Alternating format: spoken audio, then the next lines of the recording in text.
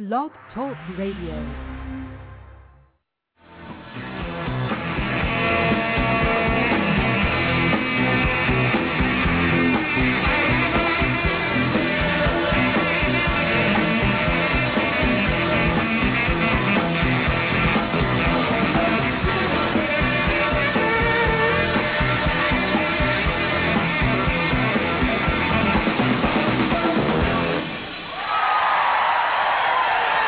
Bobby Strickland on the saxophone.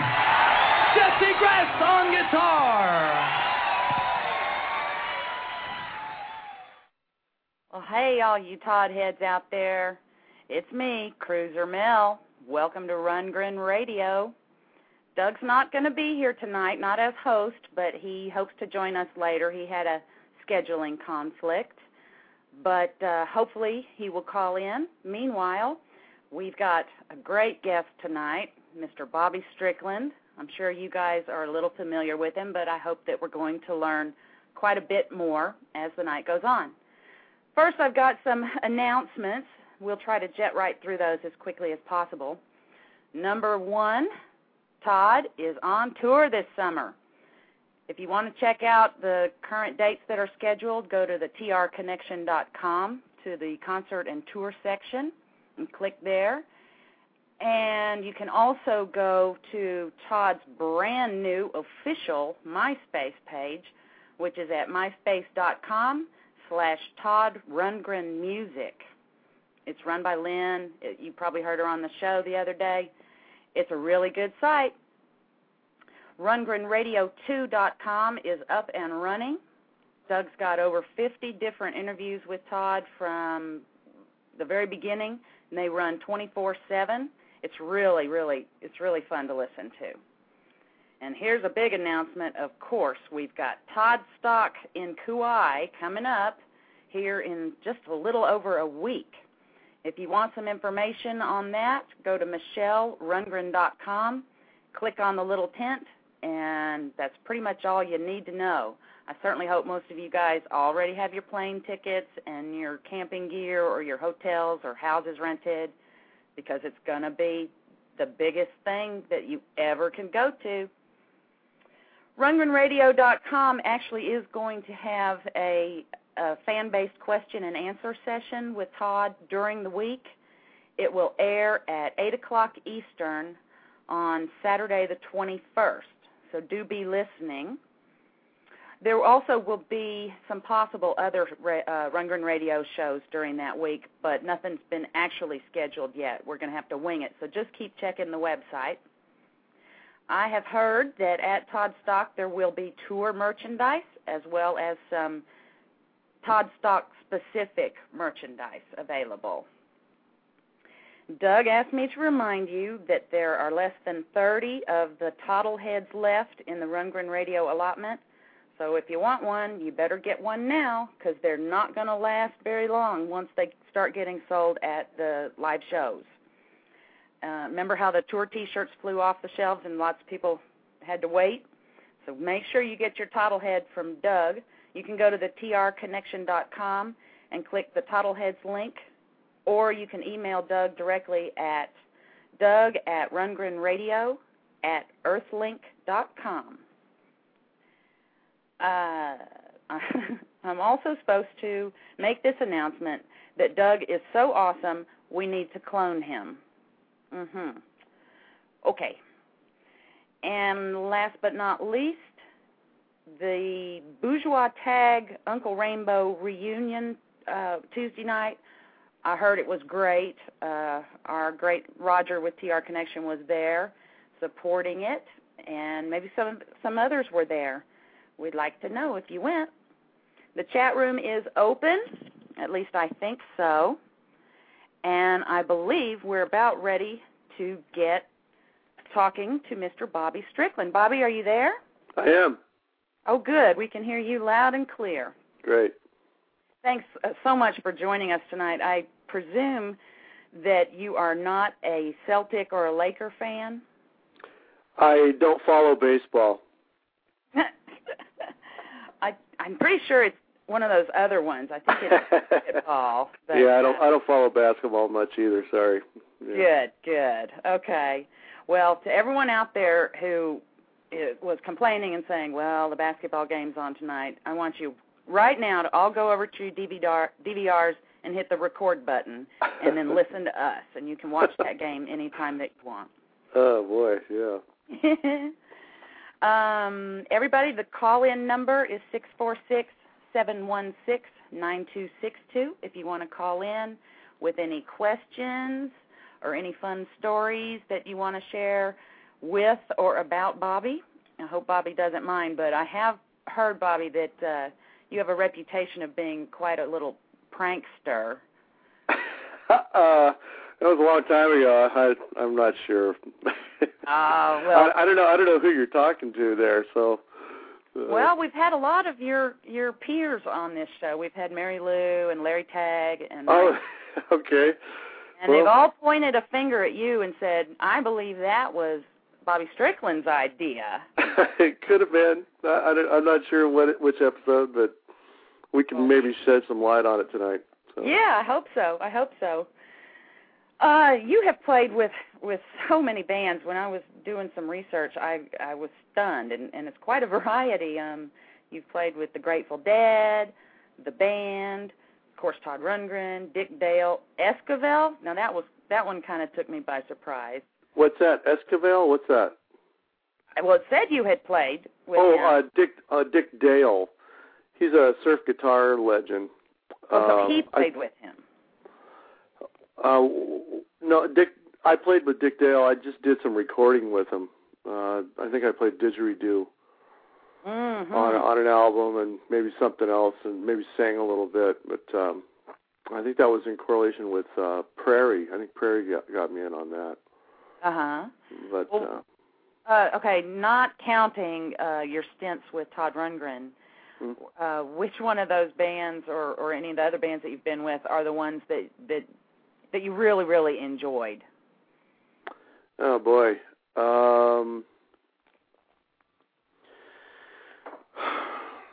Not counting Todd, huh? Not yet. Well, shoot. I think I really enjoyed playing with Phil Lesh.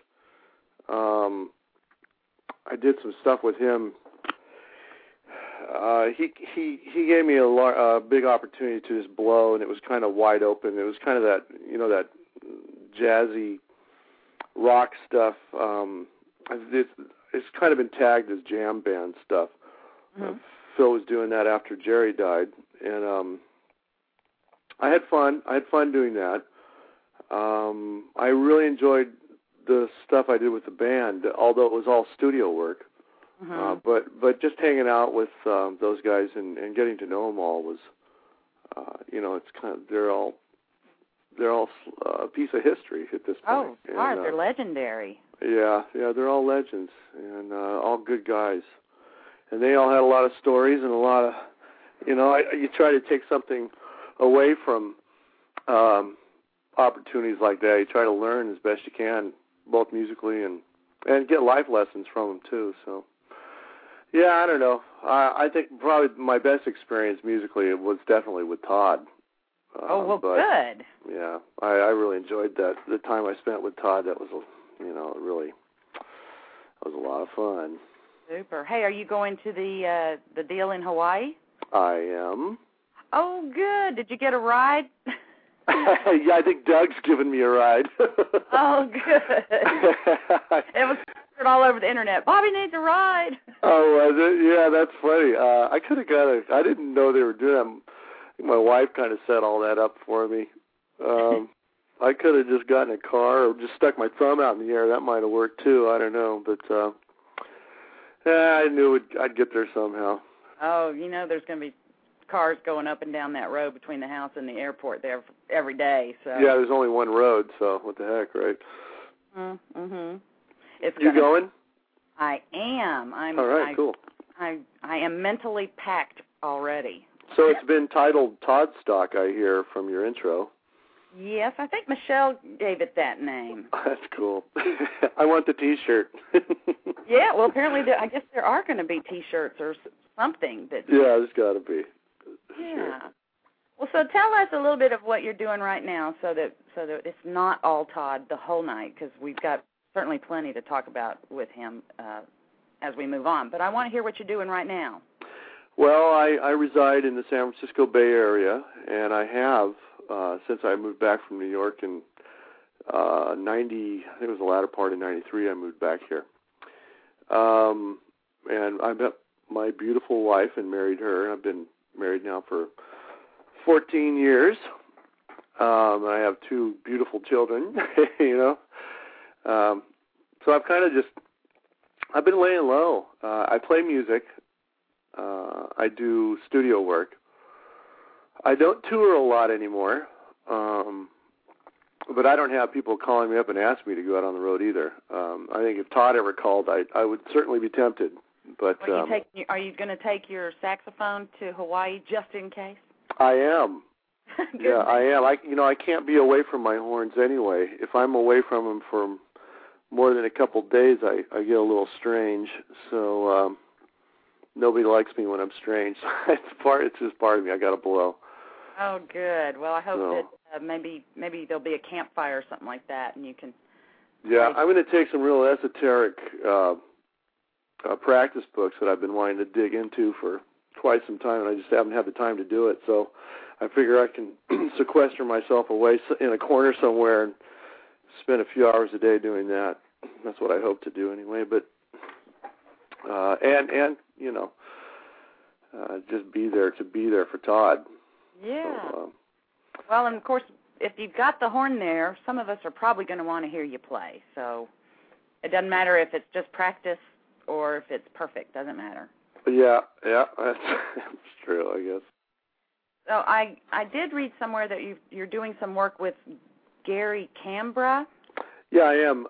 There's a real interesting project with Gary. I don't know. Do you know Gary, or did he do an interview already? Does the audience know Gary? No, do we need to get him on as a guest? I don't know, maybe. Gary's a real interesting guy. He's kind of born and raised in this area, the San Francisco Bay Area. Keyboard player. I think he's a drummer. He's an excellent singer, a guitar player, and one of those guys that does it all. He's a producer. And he was with the Tubes for many, many years. In fact, when Vince Welnick left the Tubes, right around the time that he was doing, that we were all with Todd, Gary Cambra was the guy that came in and took his slot. And Gary had been with the Tubes now for, ever since. That was, I think that was around 85 maybe. So he was with him for a long time, and I think he just recently left the Tubes to do other things, So he put together an original thing with a couple notable musicians here in this area, and all original. And we went out and we did a little bit with it, and I think we played at the I think it was called the Monterey Pop Festival, the reunion of that. We did something last summer on that. And Gary's also got a couple other projects going on, and we continue to try to play together. So yeah, it's some interesting music. And get Gary on there and hear it. It's pretty cool stuff. So his connection to Todd, because all the guests have to be somehow connected in that degree of Todd separation, would be through the Tubes, maybe? Yeah, probably through the Tubes, although I don't think he was with the Tubes when Todd was doing, Love Bomb, I think he did with them. Mm-hmm. I don't think Gary was there at that time. I think Vince was still in the band. So I don't think Gary really knows Todd too well, but so maybe he's not a candidate for your show. But it would help if he was a fan of Todd. There you go. Of course, he loves Todd's music, and he's one of the enlightened ones. Sure. Yeah. Well, beyond that, I've also been doing. I play in a corporate party band, which has kind of been a mainstay that I've always done. Which you'll never get famous doing something like that, but I get to play a lot, and pays well. Yeah. And it's just it keeps me busy, keeps me blowing, and it's a good part-time job, So. You get to go to nice parties. I would not partake in them. So, although I did play the wine spectator party last night up in Hillsburg. For the magazine? Yeah, it happens once a year, this time of year, every year, and it's quite an amazing event. You actually sit back and look out there, and you can see all those names you've been reading on the wine labels all these years. All those people are there. You see the Fetzers are there, and Parducci, and Sebastiani people, Gallo. Of course, Robert Mondavi just died, but just loads and loads of people like that. They're kind of like the rock gods of wine. Sure. So, but anyway. Did you get any free wine out of it? I got to taste I tasted 3 separate wines, and 2 of them were both $1,000 bottles.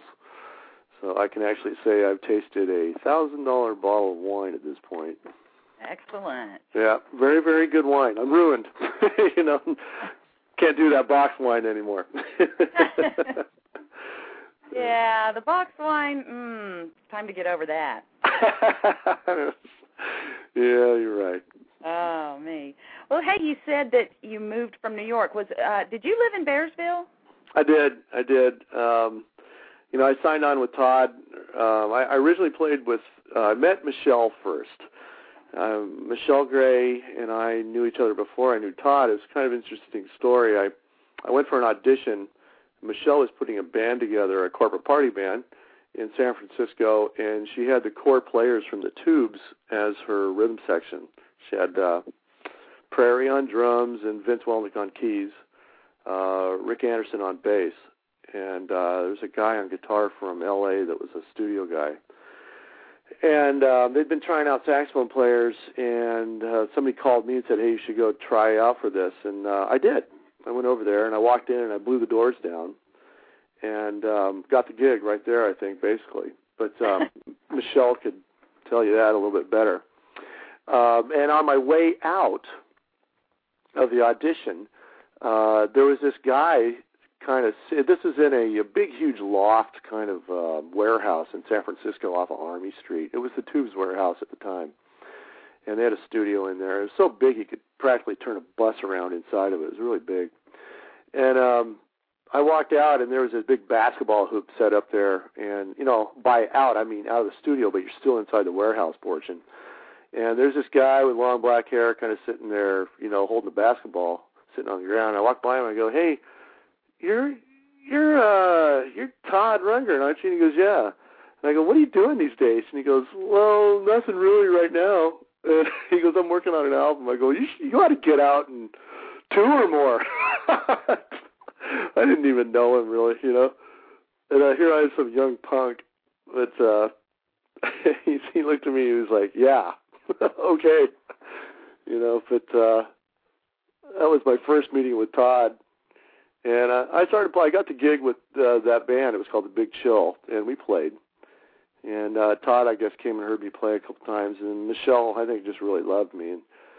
And they called me up and asked me to record on a track on Nearly Human. And I did it, and the rest is history. Oh, my gosh. You're not going to believe what just happened. What? I actually got knocked off the talk show, and I had to dial back in, and you were still talking when I came back. Oh, God, so sorry. Where did we leave off? Oh, I'm sure I just missed a really good story, but I'll have to listen to it in the archives. Oh, God, I'm so sorry. Oh, so I was still broadcasting, but you got bumped off. Is that what happened? Yeah, exactly. All right. Well, it was how I met Todd, basically. I miss all the good stuff. I'll fill you in Hawaii. Hey, there you go. That's the deal right there. Yeah. So were you through talking about Bearsville, or?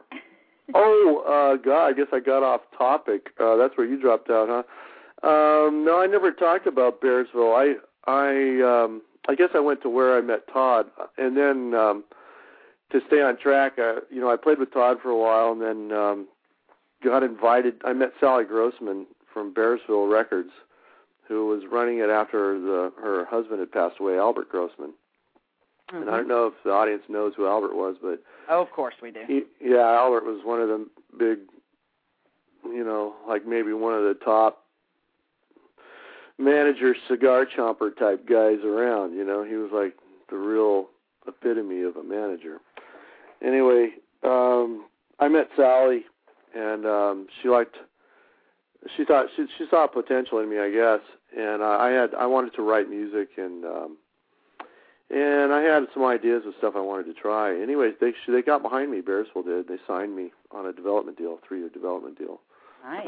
I moved to Bearsville, and I lived there for 3 years on the compound, and it was very, very nice. I wrote a bunch of music, and they didn't like it when I was done with it, which is fair.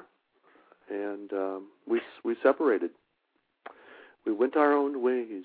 Was that where you met your wife? No, I met her on a trip out to California. Vince Welnick had since he joined the Grateful Dead. He got the gig with the Grateful Dead after Brent Midland died, and Vince put a band together called the Affordables because Jerry Garcia had asked him. He said, "Yeah, hey Vince, you should put a band together so you can open for me." And Jerry kind of talked high like that, but so he did. Vince put a band together, and they called me up and asked me if I'd play sax in it, and of course I would. Those were all my buddies, Prairie and Vince, and I think Roger, or God, who was it? Bill Spooner was on guitar on it, and Scott Matthews was in there too. It was a lot of fun. And we went for it. It was called the Affordables, and then that kind of morphed into Missing Man formation after Jerry died. But I moved back from Bearsville, and I came back and I hit stride here, and I met my wife on a trip back here to play at. We met at a club called Bimbo's. The Affordables was playing, and we were backing up. God, it was an all-star night. It was Booker T, Bonnie Raitt, Huey Lewis, Todd Rundgren, Van Morrison, Pearl Harbor, if some of your fans some of the people might know that name, and just a host of other names too. I'm probably forgetting most of them. Charles Brown, I don't know. So that was a fun night. And I met my wife that night. So. And you were now able to tell your children that their mother hung out at a place called Bimbo's? She was working. Yeah. She was just ready to graduate from Notre Dame, and I come to find out, a buddy of mine approached me and said, "Hey, you want to meet there's a girl here I think you should meet." And I was like, No, I don't want to meet a girl. I just kind of broken up with somebody, and I was into furthering my career. And he said, "No, I think you should meet her." And I had my mom and dad there at the show. They were at a table right in front. And I went. I go, "Well, tell." I go, "Who is she?" And he goes, "Oh, she's a cocktail waitress." I go, "Get out of here!" I don't want to meet a cocktail waitress. But he said, "Let me have her bring a drink over to you." And I said, "Okay." So I went down. I sat with my parents and and she came over and she brought me a drink. And when I met her, when our eyes met, it was like everything else in the room just kind of disappeared. It was tunnel vision, and she's the only thing I could see at that time. Aww. Been like that ever since. You listening to the show tonight? I don't know. She may be trying to corral our children and keep them out of my office. Oh, yeah. Yeah. It's pretty close to dinner time there anyway. Yeah, we just had dinner before I called in. So. Good. All right. Well, she's a lucky lady. He's a really nice dude, and people always have good things to say about you.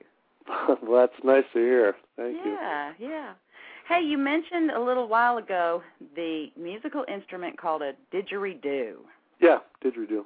And backing up from that, I understand you learned how to play the oboe first, and that you play 13 or 14 instruments. Is that right? No, the first instrument I started on was guitar. I started on that when I was 6, and a man named Pappy Meacham was my teacher. It was a friend of my father's. My dad was a My dad was originally a trumpet player and a professional trumpet player. He played with a guy named Bob Wills and the Texas Playboys.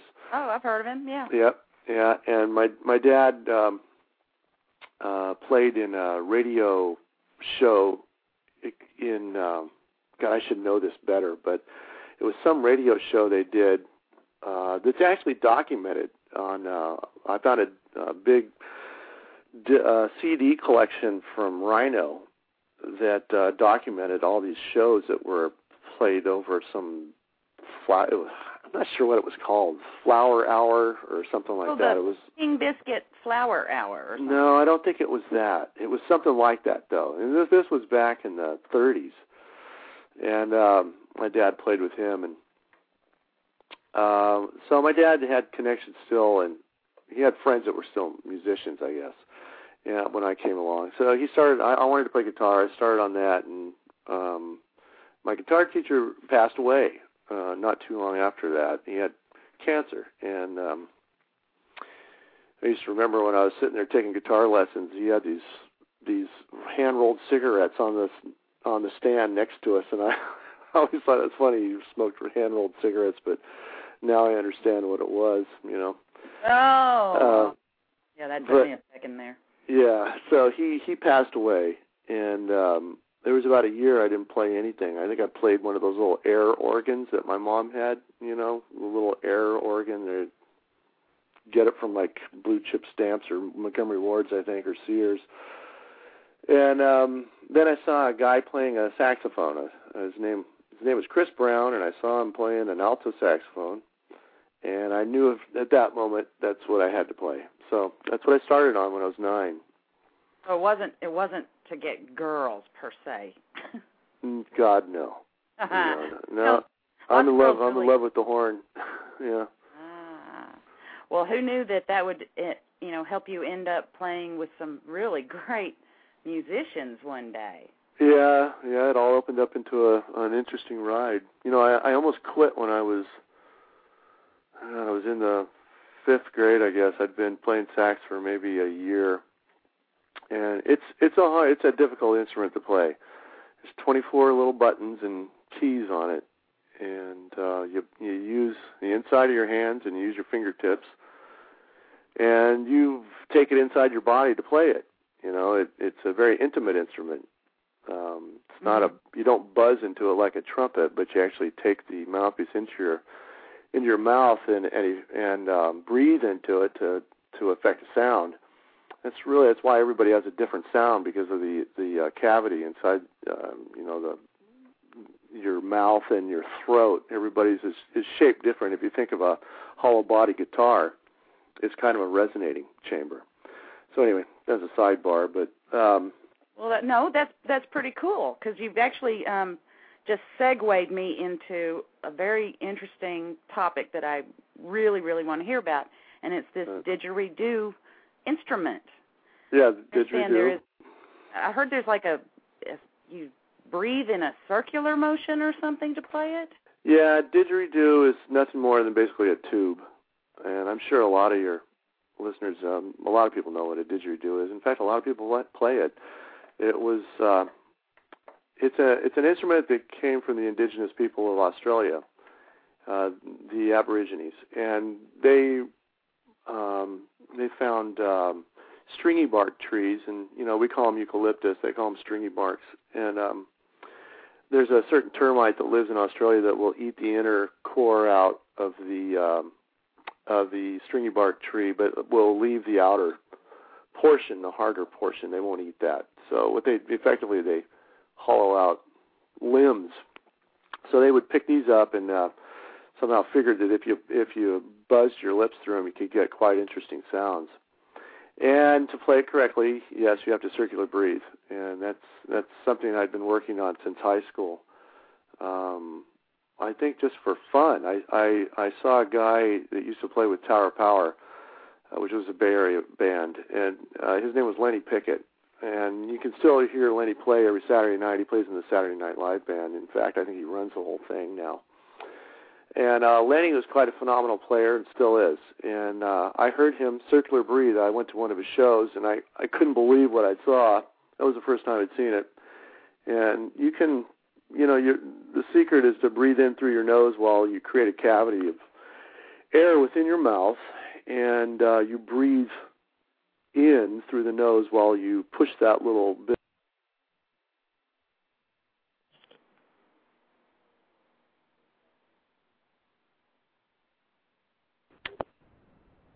Oops, I think I muted you by accident. Are you there? Bobby? How did you do it? Uh-oh. Okay, guys. I think I lost Bobby. Maybe he'll call back in. So let's. Apparently, we must be having some problems. Anyway, this is kind of interesting. I did not know what a didgeridoo was. I had heard that word before, and I don't know. I thought it was an animal or something. This is Mel winging it. Oh my goodness. I'll tell you what. Doug is listening. I can see he's listening, and he's saying, Mel, stop saying but okay, now it looks like I've got him back on. Hold on just a second. Bobby, are you there? This would have been so much easier sitting under a tree in Hawaii. I don't have any idea. It's really strange. It's not. I don't believe it's Blog Talk Radio's fault tonight. It's the phones. It's very strange. Okay. Anyway, we were talking about the didgeridoo. Thanks for calling. Where did I leave off? Where did you lose me? You were talking about circular breathing and the. Did I talk about the stringy bark trees from Australia? Yes, you did. Okay. You buzz into the thing, and you circular breathe. You catch a little bit of air in your mouth and breathe in through your nose, and just continue the wave of breathing. It's kind of a wave motion that happens. Where does one purchase one of these? I've made all of mine. Really? Except for one that my wife actually got for me at an Earth Day event, of all places. And I'm not sure where that is. I was kind of looking at my studio right now. I didn't even see it here. But you can get them from Australia. There's actually a store called Lark in the Morning, and they're out of. I think they have a store in. There might be one in San Francisco. I think there's one up in Mendocino, and you can order them through there. I guess you're not going to travel with that to Hawaii, are you? Nah, I'm not going to bring a didgeridoo. I get bored with it, I blow with it. There's no keys on it. It's monotone pretty much. It's pretty hypnotic. It's very hypnotic, yeah. I made a slide didgeridoo, one that you could actually tune, and because when you play with a band, everybody's you're with people that are playing at different keys all the time, so you want to find the fundamental pitch and lay in on that. You can make some interesting sounds, but I made the slide didgeridoo when I was playing with Vince and doing those jam band things in Missing Man formation, and that was fun to play that for some of the bigger events. The audience has had a tendency to be very receptive, shall we say, to sound. And you could take them for a little ride if you start a little higher and you let it go for a while, and then you just let the pitch drop. It's like falling into a hole or something. Very anyway. cool. Well, you mentioned the Missing Man formation band. Yeah. I want to ask you about that. Tell us a little bit about that band. Well, it is no more. Right. It's I guess everybody knows Vince is gone, and we miss him very much. But it was a lot of fun. It was, like I said earlier, I don't know if you lost out on that, and maybe you dropped out at that point, but the Affordables started, and then that kind of morphed into Missing Man formation after Jerry died. And that's why it was called Missing Man formation. Vince put it together because he missed Jerry so much, he just wanted to keep playing. Right. And I think most of the guys that are dead wanted to take some time off, and Vince just did not want to stop. that man had to play, and constantly. It was just part of who he was. Correct. And so there was the first go-around, I think it was Steve Kimmock, Prairie Prince, Bobby Vega on bass, and Vince on keys. And I was kind of like a side guy. I didn't have full standing in the band. There was some tension. I don't think Kimmock wanted a sax player, a woodwindist in the band. And that's okay, People have sounds in their head, and I think John Coltrane said it the best. He used to change his band quite often, and it's not that he didn't like the guys. It's just he had a different sound in his head, and he needed to change it out. So, yeah, that didn't. I was just a side guy in the beginning, and then it all blew up for one reason or another, like they always do. It seems like, and Vince was without a band, and he and I talked. I said, well, let's put it together again, and we'll put it together with some other players. So we got Trey Sabatelli on drums, and I think Trey. Trey, I think he did a tour with Todd a while back. And then a guy named Robin Sylvester on bass, and Robin has since gone on to play with, he's full-time now with Bob Weir and Rat Dog. And John Wiedemeyer turned out to be the guitar player that we found after an exhaustive search of guitar players in the San Francisco Bay Area. And John Wiedemeyer is now with Donnie and Marie Osmond, I just found out. No way. Yeah, way. Oh, man. Yeah, well. Hey, I'm sure it pays the bills. That's exactly what it is. He's a working musician, and that's what you got to be. A lot of times it becomes a job instead of an art form, and that's life, Yeah. And then I was in it at that point full on, and we finished an album they'd been working on and toured it, and we worked on another one, and toured a little bit more, and then that too kind of fell by the wayside, unfortunately. But how long do you think you guys were together as that band? Not too long. I think the whole thing only lasted maybe 3 years. For both incarnations. Yeah, probably about 3 years, 3-4 years maybe. And we got out to the East Coast a couple times, and touring. The people that were coming out were primarily Deadheads, because Vince had been playing the previous 5 years with the Grateful Dead. Mm-hmm. So that was the audience that was being pulled on, and it was what it was. It was some very good music, and a very, very powerful band, very powerful, and a lot of room for exploration. And for that reason, it was a lot of fun too. Vince and I also played another group called Second Sight, and that was with Bob Braylove, and that was a lot of fun. I don't know if anybody's ever heard of that stuff, but that was some pretty trippy music. It was kind of there weren't a lot of vocals in it. It was more of I don't even know what to call it. It was kind of jazz rock, I guess, would be the generic approach to it, but in a very experimenting way.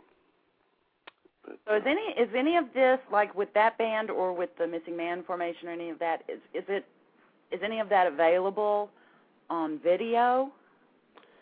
There is a video on, but I don't know if it's available online or, in stores. I don't think it's been released for public consumption.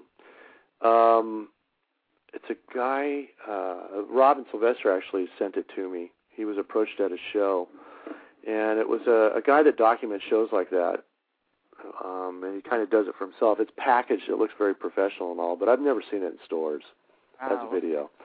There's probably lots of audio out there because there were always tapers at the events. People would bring the DAT tapes and set up the mic trees.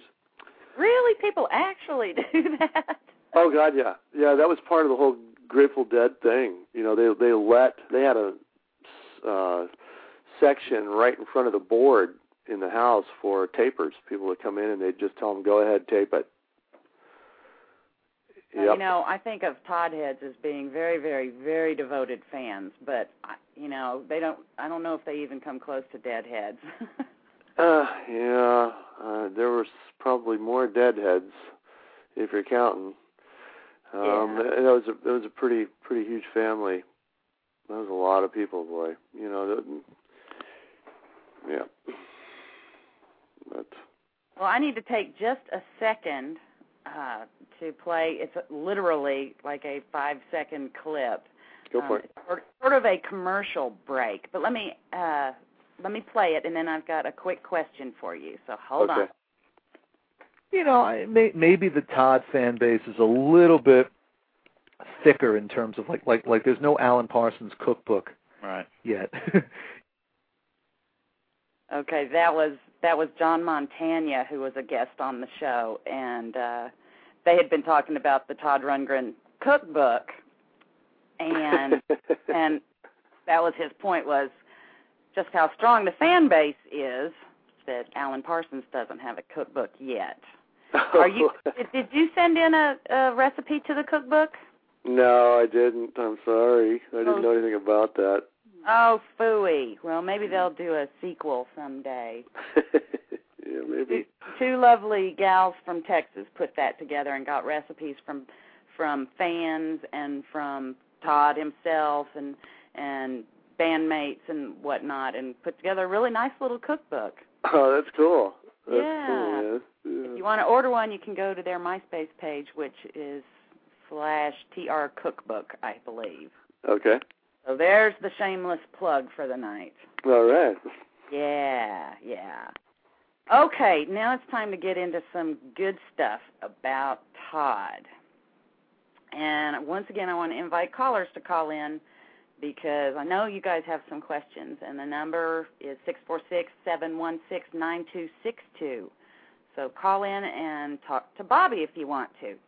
But I'll start it off with, you first met Todd during the Nearly Human recording? No. I first met Todd when I was playing with a Michelle Gray's corporate party band called The Big Chill in San Francisco. Okay. I met him at the audition when I auditioned for the group. Okay. I believe it was the audition. Maybe it was one of the first rehearsals we did, but that was a long time ago. My memory serves me. I think it was the audition, but he was. And I told the story, but I think he got knocked off when I came out of the studio where we were rehearsing. There was a guy in the warehouse holding the basketball, and that was Todd. He was kind of sitting there on the floor, and I said, "Hey, you're that Todd Rundgren guy, right?" And he goes, "Yeah." I go, "I haven't heard anything out of you lately. What have you been doing?" He goes, "I've been working on an album." I said, "Well, you ought to get out and do more, get out and tour." Yeah. But I was a young punk. What could I say? I didn't know better. Well, so then later on you get this great gig with him. Yeah, I think he heard me playing, it was Michelle, his wife's band, and he came to a couple of gigs, or at least one, and heard me play. And he called me and asked me if I'd like to do a recording session with him for the Nearly Human. And I think the first one, I got to the studio, and I'd never done a big session like that ever. And so I wasn't scared or anything. I was, too young. I didn't know enough to be scared. So yeah, I was doing what I loved best, and I was doing what I knew how to do best. So what the heck. So I showed up. It was at Fantasy Studios in Berkeley, and those sessions were done with. A lot of times they'll just bring in individual players and you kind of layer it in. But this was done with everybody in the studio. Right. I think Todd likes to work that way sometimes. But I got there and and Vince looked up at me and he goes, "Hey, Bobby's here, our guest soloist." Oh my gosh, no pressure. Yeah, and I looked at him and go, "What are you talking about?" I still didn't get it. And besides doing the horn part, I actually had to do a solo on that track. And lo and behold, it all came off great. What song was that? I'm trying to remember. Name off some tunes on that. I don't have it in front of me.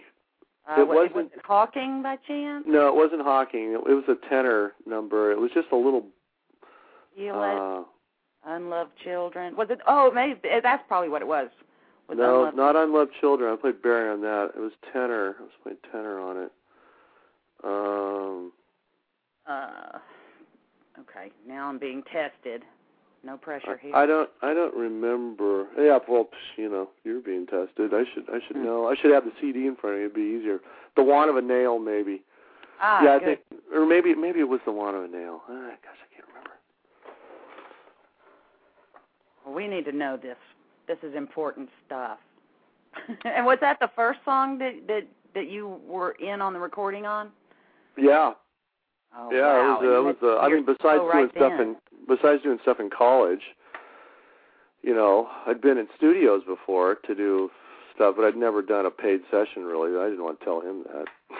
I was young, I was the baby in the group. Were you? Oh God, yeah. Yeah, okay. I was the youngest, I think. Yeah. That's one of my favorite albums. I mean, you just can't go wrong with that. In fact, I've got a little clip that has a nice little solo in it. The tune was called Feel It. That's what it was called. Yeah. Feel It. That's what it was, which was a collaboration between, I think, Todd and Vince. Oh, well, we did something. Okay. Yep. All right. Well, I want to play just a little bit of Hawking just because. All right. So it's about a minute and a half, and I'll talk to you on the back side of this. So hang on. Sounds good.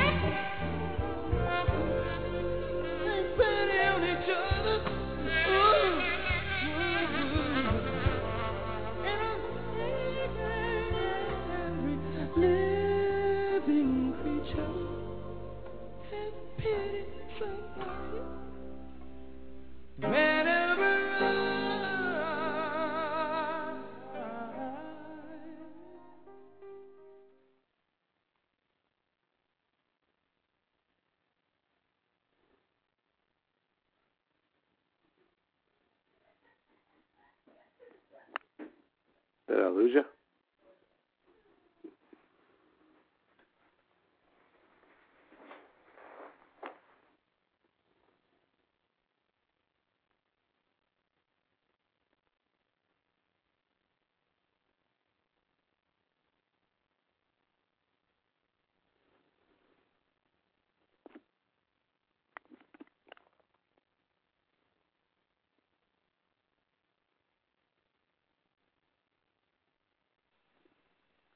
Hello, I'm back. Hey, Mel. I got kicked off again. This is crazy. Okay. There's a demon in the line. Yeah, just do what you did. Just stay on the line. It just takes me a couple seconds to call back in and listen to the British lady say, Blog Talk Radio again. Yeah. Anyway, that solo in Hawking was just brilliant. Well, you know how I said that girls like sax players? Yeah. Well, I'm not going to name any names, but a female friend of mine the other day, I don't even know how to say this, but she was listening to that clip, and Well, let's just say she said she almost had a very, very good time listening to that clip. There's funny. A compliment for you. There's a lot of power in sound, you know. Yes. Music is just organized time in space, and organized sound in time, I should say. But when organized correctly, it can be very, very powerful. Yeah. Yeah. Wonderful. I love seeing him play that song live. Ugh. Yeah, I did too. Well, I tell you, that's a powerful number, man. It's about Stephen Hawking, and you know, it brings back a lot of emotions for me to hear stuff like that, you know. Mm-hmm. But yeah, very, very powerful. A lot of feeling in it, and Todd just, you know, he was so magnificent on that number. I used to look forward to that moment every night for sure. Well, tell us a little bit about touring with that big, big band. Was it like a big family, or did people have spats? Tell us some scoop. Spats? You know, I think everybody got along really well. I don't remember any spats. Was it a big family? Absolutely. We all looked out for each other, and it really is. You know, being in a band like that, it's good and it's bad. You know, you're thrust into. It's kind of like going to war. You know, you're thrust into. You're thrust into something that makes. I don't know. It makes you bigger than life. You know, you're more than the sum of the parts. I don't know how I could say it, but you're part of a movement, and it bonds everybody. You know, it's the same thing that happens to people when they, you know, a platoon when they go into battle, or on Survivor. You know, if people are in a disaster together, it binds people together. So you become very, very close. And the bad part of that is that there's always going to be an end. And it's sad, you know, at some point, you know, everybody says goodbye and you walk away. God, I remember, you know, you come off a tour and, you know, it was just, you know, it was the high point of your life, and you've been on tour, and it was just, it's what you were put on the planet to do, you know, make that music, or to be a conduit for the energy so that the music can happen. You know, yeah, you can get real philosophical about it, but when you come off of that, you know, I always remember there's always like about a week and a half or 2 weeks where you're just kind of, you know, completely bummed for a while before you can pull it together and be a human being again. But yeah, I don't know any dirt or anything like that really. We're all on buses together, you know. We all had our own racks, and there were a lot of, you know, long, you know, after the shows we'd all pile onto the bus and head off to the next city a lot of times, and those were the fun times, you know, when we'd all sit up late, and I mean not too late, but you know, we'd sit up after the show and talk about stuff, and you know, share a beer maybe, and just tell lies like you're fishing, you know, or just play with each other's heads for sport or something, you know. Well, now speaking of playing with people's heads, yeah. Now here's a story that we have heard from. I know Mary Lou told it, Larry Tagg told it. I believe Michael Urbano told it. What was it? They all think you were the one that started this. What was it? Okay. Apparently the story was you guys are all traveling on the bus, and the girls are... Oh, no. Yes, you have to tell it. And was it your idea? You're talking about when all the guys got naked. So it right? is true. Yeah. What's that? It is true then, huh? Well, I mean, did it happen? Yeah. We were bored, I guess. I don't know. Was it your idea? I don't remember if it was my idea. I really don't. You know, those buses are separated by a front and a back lounge. There's a back lounge, which is a little bit smaller. And in between the front lounge and the back lounge is a long hallway, and there's racks there, you know, or bunks. And I don't know what got over, what came over us, but we were bored, and I think we were trying to just, shock them or something. So we thought it'd be funny for us to all take our clothes off and wait until they walk up there. And they never came, as I remember. We were just kind of sitting there. Like, sat around with a bunch of guys naked. Yeah, and we're all looking at each other. I was like, I'm going to go get them and tell them, Todd wants to talk to him. So what I was, I don't remember it being my idea, but I was the guy that went to the back lounge, struck to the back lounge, and is that the past tense for streaking? Is it struck? I'm not sure, but I opened the door just a crack, and I stuck my head in. I said, "Excuse me, ladies, the man would like to have a word with you," and that's a direct quote. I remember that, and I think they understood that Todd wanted to talk with him. So, and I ran as fast as I could back into the front. There's 2 doors separating it, and I sat back down, and they came out, and everybody had a hoot about it. We all laughed real hard and put our clothes back on. Oh, but you don't know if it was your idea or not. I don't remember that. I don't know if you can peg that one on me. I don't know. Could have been. Sounds like something I would come up with. Yeah. Well, what's funny is everybody went along with it. If it was my idea. Well, that's true. Yeah, including Todd, by the way. So. Well, he took his clothes off on a couple of occasions that I've heard of. So. Oh, probably. Oh, sorry. Yeah. Well, listen, we've got a couple of callers. I know one of them, and he's been on hold for quite a while, but I hope he'll hold on just for a couple of seconds longer because I want to take this other call because I'm not sure where it is coming from. It could be a fan. It could be a friend. We just don't know. All right. But I want to find out who is 847 area code. Hello, it's me, Gail Rockwello. Hi, Gail. Hi, Gail. Well, how you doing, Mel? I got good. to say hello, it's me, and that's why I'm calling.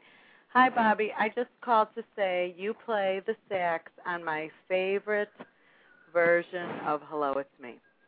Aww. I believe it's the live version in Chicago, 1991. And it is now playing on Todd's MySpace. Oh, it is?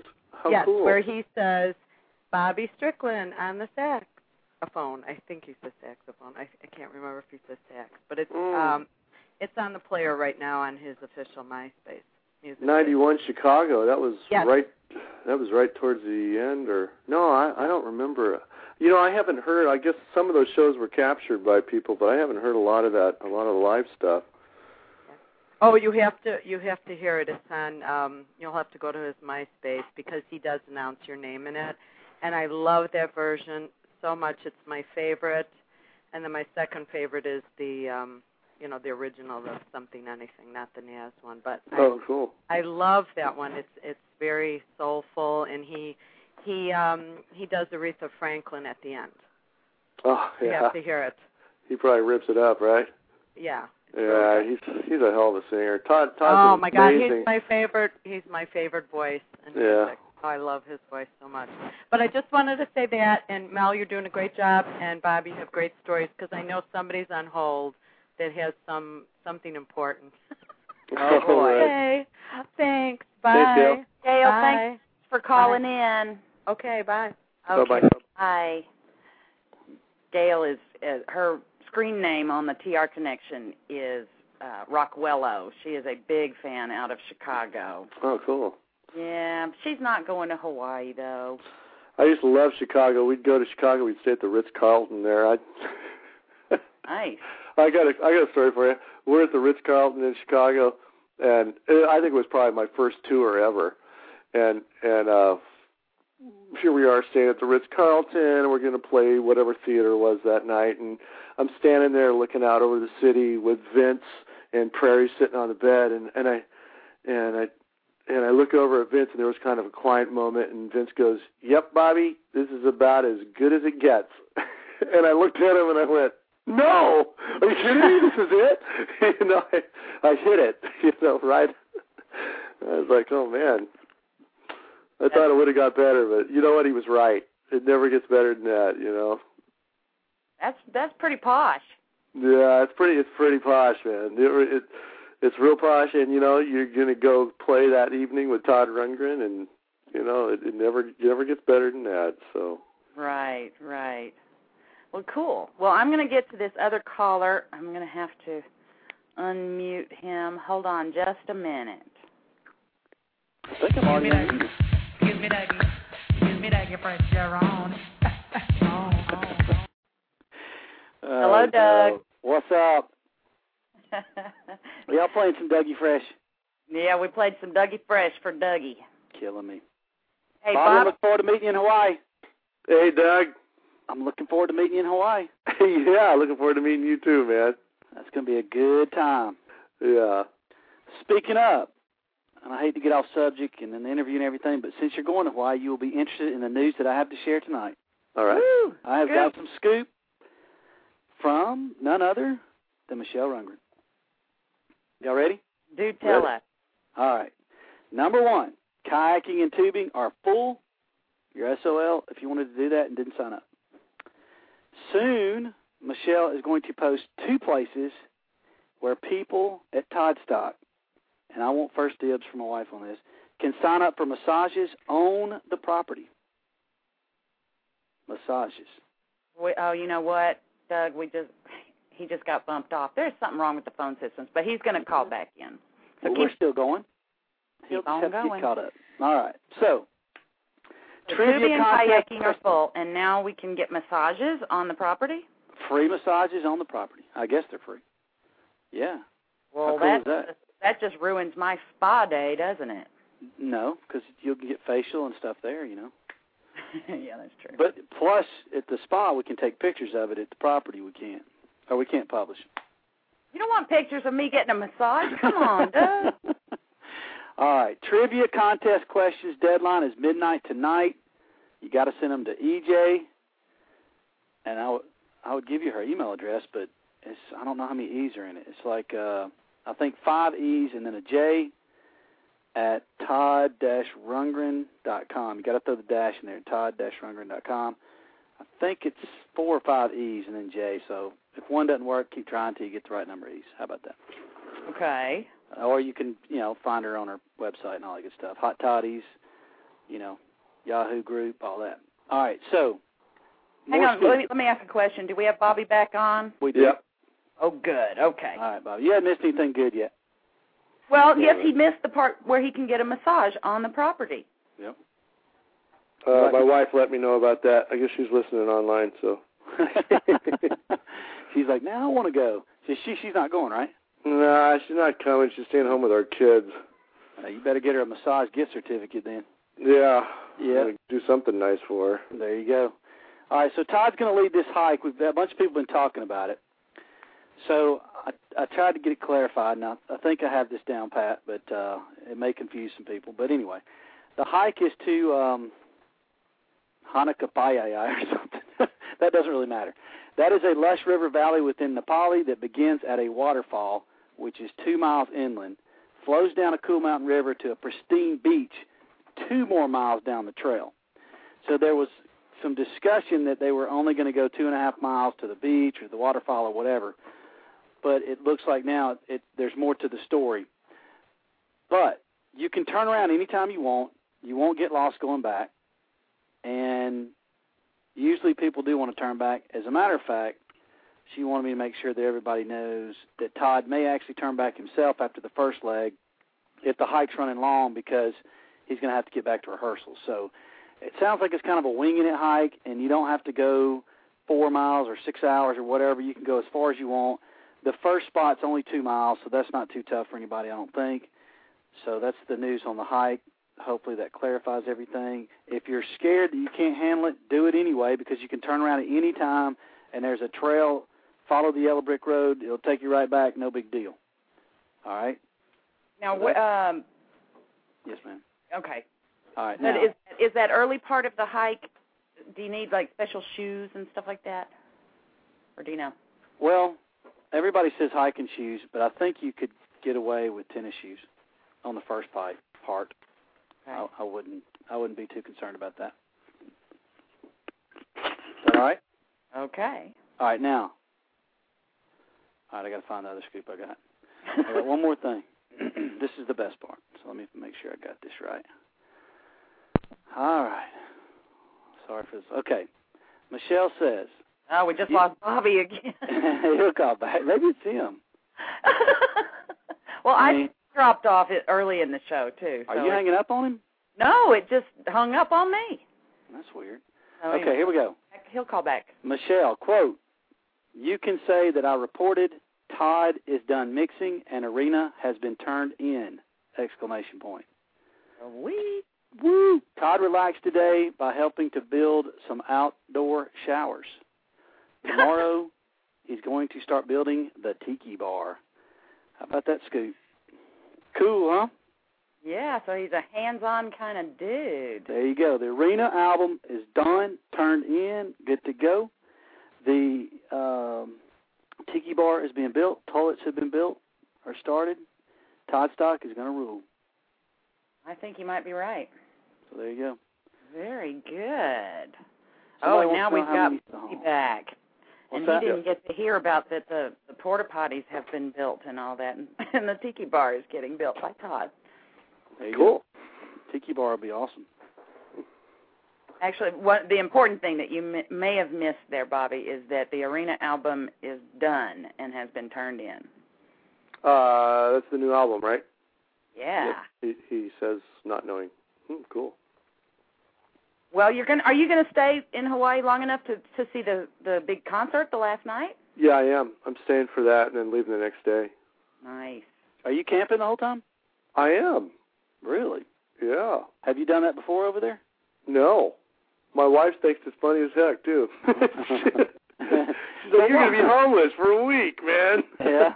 Walk me through this decision process. You get an email or call or something. They say, we're going to camp out at the house and invite fans and all that, and you thought to yourself, what, I'm definitely going? Or no, I didn't.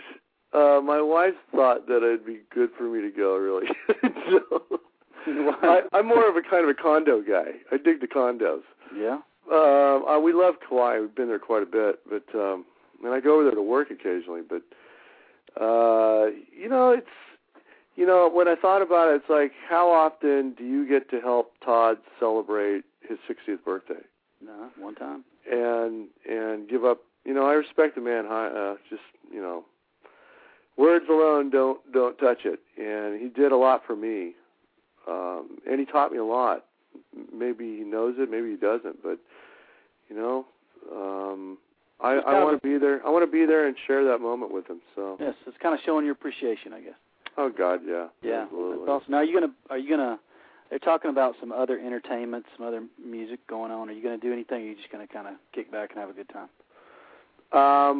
I know there's going to be I know some other musicians that are going too. I don't know everybody that's going there. But, God, I hope that I'm going to get to play and do something. He's taking his saxophone with him, Doug. Excellent. Yeah, I'm bringing my horns. I'm bringing two. Yeah. So. Well, they got a guy bringing an accordion of all things. There's going to be every instrument known to man, I think, at this place. Sweet. We'll have a big ensemble thing. I don't know what we'll do. Who knows what'll happen? There's no telling, yeah.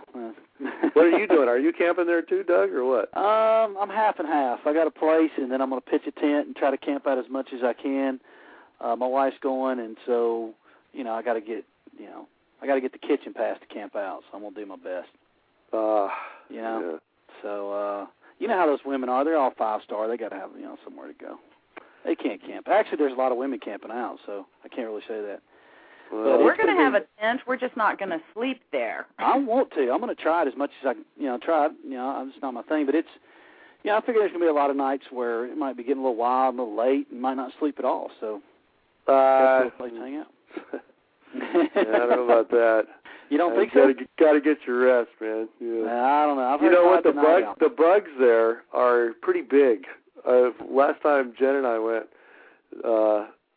we met up with Michelle and had a barbecue. And as the sun went down, I'll never forget this. There was this snail walking across the lawn. Not walking, but whatever a snail does. And this thing, it had a pointy shell on it. And forgive me, Doug, if you live there in Hawaii, you already know. But the snails are enormous, man. If that's any, I mean, this thing was probably 3.5 inches long. Ew, gross. Just the the shell part. Escargot. And this thing was enormous, man. I was like, man, if the snails are that big, what else is here? So I don't know, man. Yeah, I hope there's no roaches or anything that big like that, or scorpions or anything. I don't think there's any scorpions. I know there's no snakes, so. Yeah, that's good. Well, everybody says to take some kind of bug spray for mosquitoes. Yeah. Maybe maybe that's not as seasonal that time of the year. I hope not anyway, because those things can get on your nerves. Yeah. But flying beetles, all kind of things over there. That's ew. But not, yeah, go ahead. Oh, I'm just back here saying ew. That's all. I'm rethinking my whole trip now. Yeah. Do I sound like I'm from Hawaii? No, you sound like I'm hearing maybe, I don't know, Tennessee, or I'm not very good at that. Close. Alabama. Alabama, okay. Yeah, Doug's calling from Alabama, and I'm in Dallas. All right. We're all over the place. Yeah, and we had Chicago calling in a minute ago. And we need somebody from New York to call in. There you go. We got California. You're going to be calling in later tonight, I know. Oh, good. We're all over the place. It's all good. That's what's interesting about this Todd Fest, or Toddstock. I don't know why I call it Todd Fest. Toddstock is, you got people coming from Japan, Europe, all over the United States, you name it. I don't know of a single state that's been left out. It's just unreal, the people that have been willing to, spend the money to fly to Hawaii and camp out for a week and do this thing. Spend the money is right. God, with all the airlines going out of business, holy smokes. Yep, I caught it just in time. Yeah. Well, not that I didn't pay a lot, but, it's about $400 more now than it was. And it's unfortunate because once you lose those airlines, especially ATA, which was Southwest, they had good deals, and that kept everybody else in line. Now it's free-for-all monopoly type situation where there's no discount airlines going over there. Yeah. And unfortunately, there's no other way to get over there, really, unless you want to take a long cruise, I guess. Yeah. Yep. They got you over a barrel. Mm-hmm. Yeah. You'd think, big rock and roll star like Todd would just get a private jet and come pick us all up. I wish.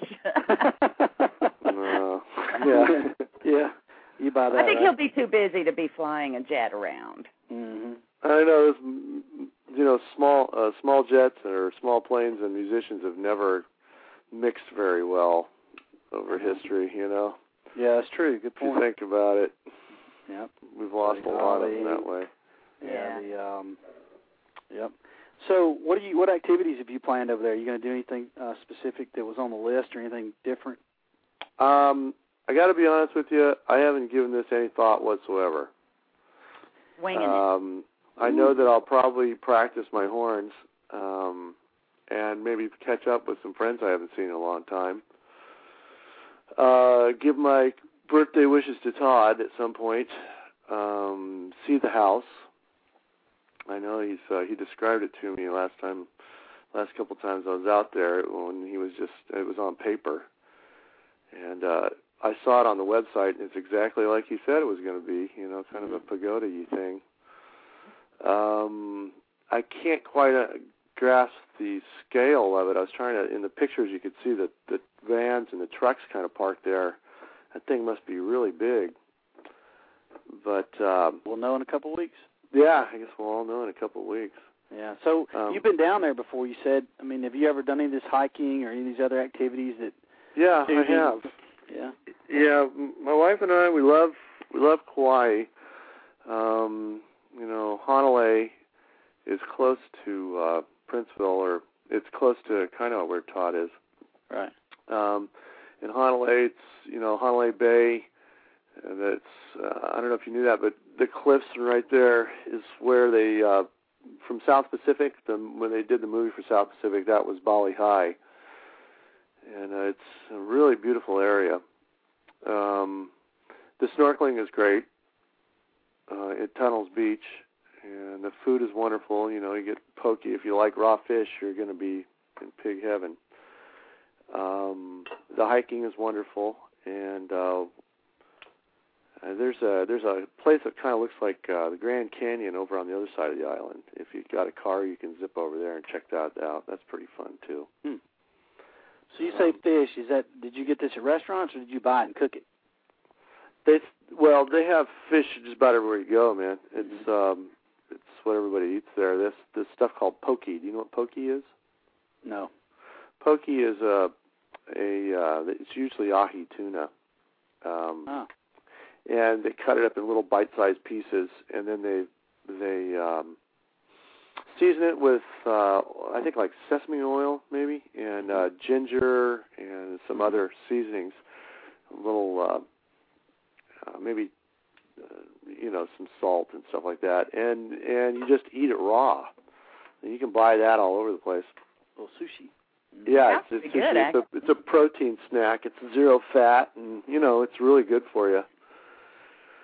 So that's the taste of Hawaii for me. That and maybe some pog, which is this juice that's made out of I don't know. It's orange juice and guava and passion fruit, so they call it pog.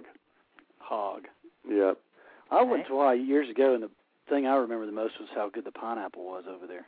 Oh yeah, the pineapple. Oh, I'm really looking forward to that. It's just, I don't know, it's different. It's hard to explain, but it is much better than the mainland. So, yep. What events are they doing? I heard kayaking or something, or? Well, there was kayaking. It's booked. Well, you can book it on your own, but Michelle had got a bunch of blocks of different things. Kayaking was one.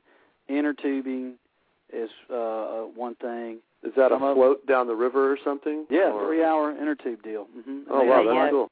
Yeah, that'll be nice. A lot of people are doing that. They're doing this, a Friday, Saturday deal. Different groups of people going. They've got snorkeling is going to be every day with Michelle's sister-in-law, I believe, or sister Claudia, who goes every day in the morning, and people are welcome to go. She's got some great spot. So all they got to do is rent or buy some gear, and you can do snorkeling there. Well, that's cool. We're going to have massages, it sounds like, now on the property. There's no telling. Well, the hike is a big deal, too. People are going to go hiking, of course, I'm sure beach excursions and things like that. Helicopter rides some people are doing. Mm-hmm. I'm going to play some golf one day, so there's all kind of good stuff. Yeah, the golf sounds good to me. There's some great golf courses there. Maybe I'll tag along with you. You already got a foursome going? Yeah, yeah, come on. We'll make it work. Good, I will.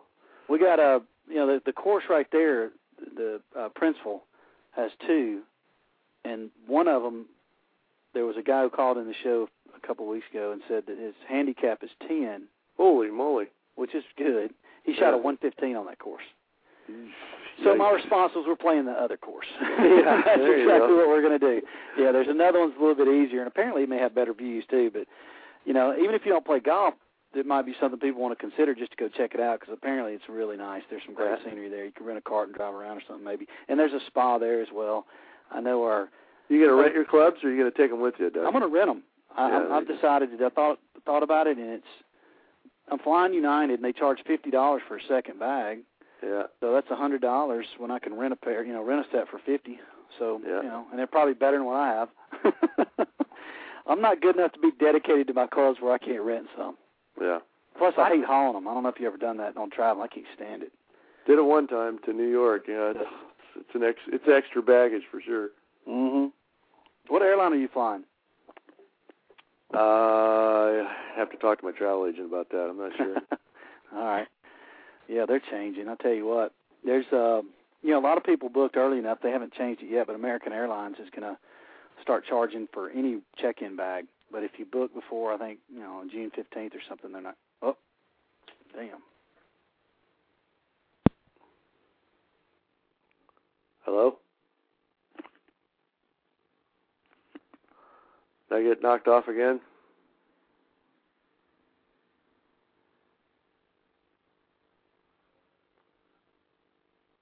Am I off again? Yeah? Bobby, you there? Oh, yeah, I'm here. Hey, man, sorry about that. Mel got kicked off for some reason, so I've called in. Hopefully she can figure that out. Wow. All right, maybe I'll have better luck. I don't know what's going on with that. That's kind of weird. But, so they're charging for luggage and everything. It's getting a little silly. It's going to change everything with traveling. So you're going to go meet some friends that you know from your visits over there. Is that right? I have no idea. I don't know what to expect about anything, really. Yeah.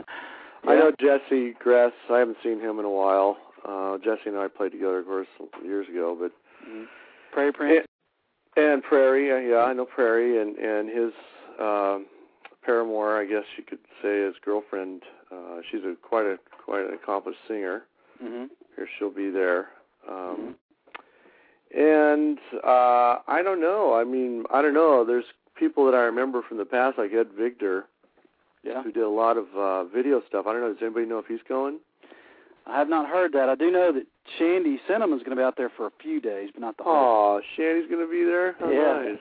Yeah, we're looking forward to meeting her. We had her on the show. She's a nut. She's funny. She's great. Yeah. she's a gas. Speaking of female nuts, Cruiser Mel's back on the line. What's up, Cruiser Mel? I don't know. I fell off again. Yeah, well, we'll try this, see maybe if the Alabama phone lines hang out better. I don't know. Who knows? All right. So, anyway, we were just still talking about Hawaii and talking about who all's going to be there. And Sandy. I heard you say Sandy. So, I haven't heard a whole lot. There was a rumor that Jack Black was going to be there, but I don't think that's the case. We figured out there was some kind of scheduling conflict that made us think he wasn't going to be there. But he is related to Todd's bass player. I think brother-in-law. Oh, really? Yeah, Rachel Hayden has one of triplets, and her sister's married to Jack Black, I think's the deal. Oh, be darned. Is that you talking about Chasm Sultan? Is that Chasm? No, Rachel Hayden's going to be the bass player. It's a female bass player. Chasm is going to be touring with Meatloaf, so he couldn't make it to the Todd stock. All right. I didn't know that. It's a different group, actually. It's Jesse and Prairie are the usual suspects, but they've got a guy named Matt Bolton who's going to be playing guitar and some keyboard. And he's going to play electric guitar and acoustic guitar, and then Rachel's going to be playing bass. So I think that may be the first time Todd's toured with a female, bass player. A girl. Yeah. Girl power. Girl power. There it is. All right. Yeah. So anyway, I called in. I came in and I was listening to you deny that you remembered any stories. I'm just not buying that yet. So let's see if we can get some more out of you. Yeah. Some of all that touring was Second Wind and Nearly Human, and there's no nothing you got. Man, I don't know. Sheesh. Okay, did you ever bowl with Todd? Oh yeah. There you go. Oh yeah. Like in the hallways of hotels and stuff? Oh yeah. Some of that happened. The hall bowling. Yeah, I guess that was our kind of rock and roll moment. I don't know. Somehow we got bowling pins, and then we had our bowling balls because we'd go bowling. And if time just didn't allow us to get to a bowling alley, we'd set up our own bowling alley in the hallway. Yeah. Normally they'd give us our own floor, so it wasn't bothering anybody from when you throw a gutter ball and it hit a door. Yeah, so that was interesting. I forgot all about that. Yeah, y'all just like bowling back then, huh? That was it was something to do. Team activity, and you're not going to hurt anybody that way. There you go. Well, you don't want to rat on any of your buddies there. What about any crazy fan stories? Anything wild happen? People jumping on stage, stuff like that, or do you recall, or people requesting odd things, or? Man, I don't think anybody really ever jumped on stage. Probably, I do remember one episode where we had, I think we were playing in New York City, and Dana Carvey and John Lovett. Remember those two guys? Mm-hmm. I love them. They were both Todd fans. They were friends. They're friends of Todd. Mm-hmm. And Todd's real tight with a guy named Hal Wilner, and Hal was a musical producer for Saturday Night Live. Probably still is. And anyway, John and Dana Carvey came to the show, and after the show, they came backstage, and we shut the doors, and we were in the dressing room. And I still remember the entire band, we were all sitting like little kids on the floor. And John and Dana were doing skits from Saturday Night Live, but not just skits that you'd see on air. There were skits that could never make it on air because they were just too naughty. And I can't go too far with it because my kids might be listening. So, but it was basically he was doing, I think, Kirk Douglas. Dana was doing. He can do a really good Kirk Douglas, and John Levitt was doing, I think, like Burt Lancaster or something, as two fellows who wanted to, how should we say, I don't know how to say it, be with each other.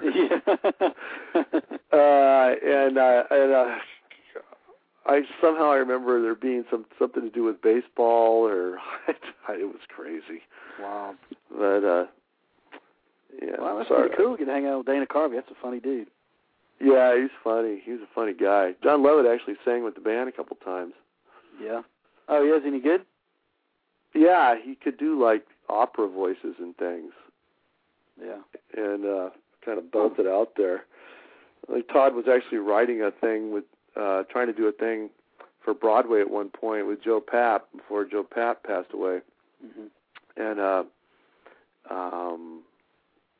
I guess it just never came to fruition. I remember Todd talking to me about it one time. It was going to be about a sax player that was kind of a Buddha figure. Mm-hmm. And kind of a sage kind of guy, and was writing a whole piece around it. I remember him talking to me about it in Hollywood. We were in Hollywood doing a show, and asked me if I'd be interested, and I was like, heck yeah.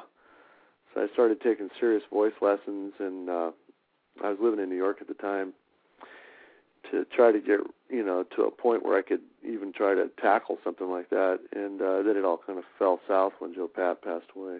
Now, was this the Up Against It Joe Orton's play you're talking about, or is this something different? I think it's something different. I think it was something that Todd had in his head, and he was gonna put it out. I remember Todd telling me once. I remember asking him. I said, where's? I don't know how we were talking about it, but I remember him telling me that he had all the music was in his head and it was already finished, and all he had to do was just kind of throw it up, just kind of like spit it out, get it out. And I thought, that's pretty cool. That's pretty amazing. Complete symphony's done in his head already, just waiting to be pressed to vinyl or put into the digital realm, whatever it is they do these days. So if the man can rap, he can do a musical, right? That's Up Against. He has written this arena album, written and recorded it fairly quickly. I mean, the guy had a really busy tour schedule in the last 10 months or so, and he's put this thing together really quick, so maybe that's been in his head and just waiting to get thrown up. Well, I'm sure it was. The people that have heard it, and there's been a couple of them, they're just raving. They think it's going to be big, yeah. Well, that's cool. Very rock and roll album, but you were involved, actually, with of course, Second Wind, which is a lot of the Up Against It music, and you said you were interested in doing this other, so you must have liked that kind of music and that kind of sound, I guess. I just like music, period, man. I like that CD. I know it just, looking at it at first, or if you don't know what was going on with it, it's kind of, I guess, very unique or different when you hear, songs that really you can tell they should be in a musical, and then you hear some that are really more, a pop or rock album, and you got that all mixed up into one album. I like that album a lot. I mean, I really do. I know it wasn't one of his commercially best ones, but, some of the stuff on there, I think for a rock and roll guy, pop music artist, he's one of the few that could pull something like that off and come out with a good album that mixes those type of things together. But some of Change Myself, what a great song, and I Have to Be Alone. I mean, that's the one that stands out in my mind. If I Had to Be alone, that one. Just the rhythms in that thing. When that thing took off and started moving, it was like being on a plane. Yeah. You could feel the wind underneath your wings. You're just soaring. It's one of those tunes that soars. Yeah. Todd's good at that. As a matter of fact, excuse me, gentlemen. Mm-hmm. We have not had a bio break tonight. Yeah. And I've got a song from Second Wind all queued up to play. So how about we do that just real quick for about 5.5 minutes, and then we can come back and talk about Second Wind. Is that good? Cool. 5.5 minute song? Wow. Yeah, it's the whole song because this is a bio break in case anyone needs to leave the room. Oh, there you go. All right. All right, everybody hang on and enjoy the music. All right. On 5. 1, 2, 3.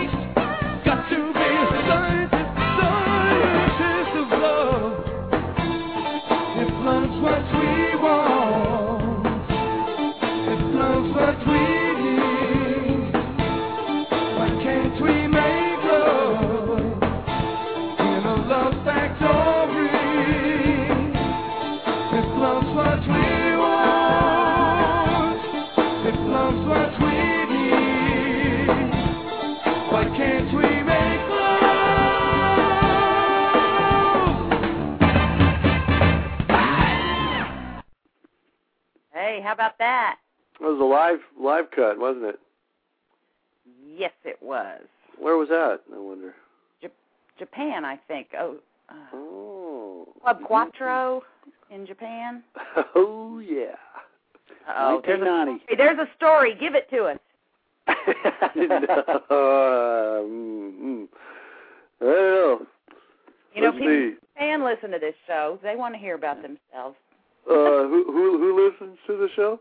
The Japanese people? Yeah. Boy, I don't know. Japan, we love Japan. The whole thing about Japan, I think, was eating and drinking. You know, going out to dinner and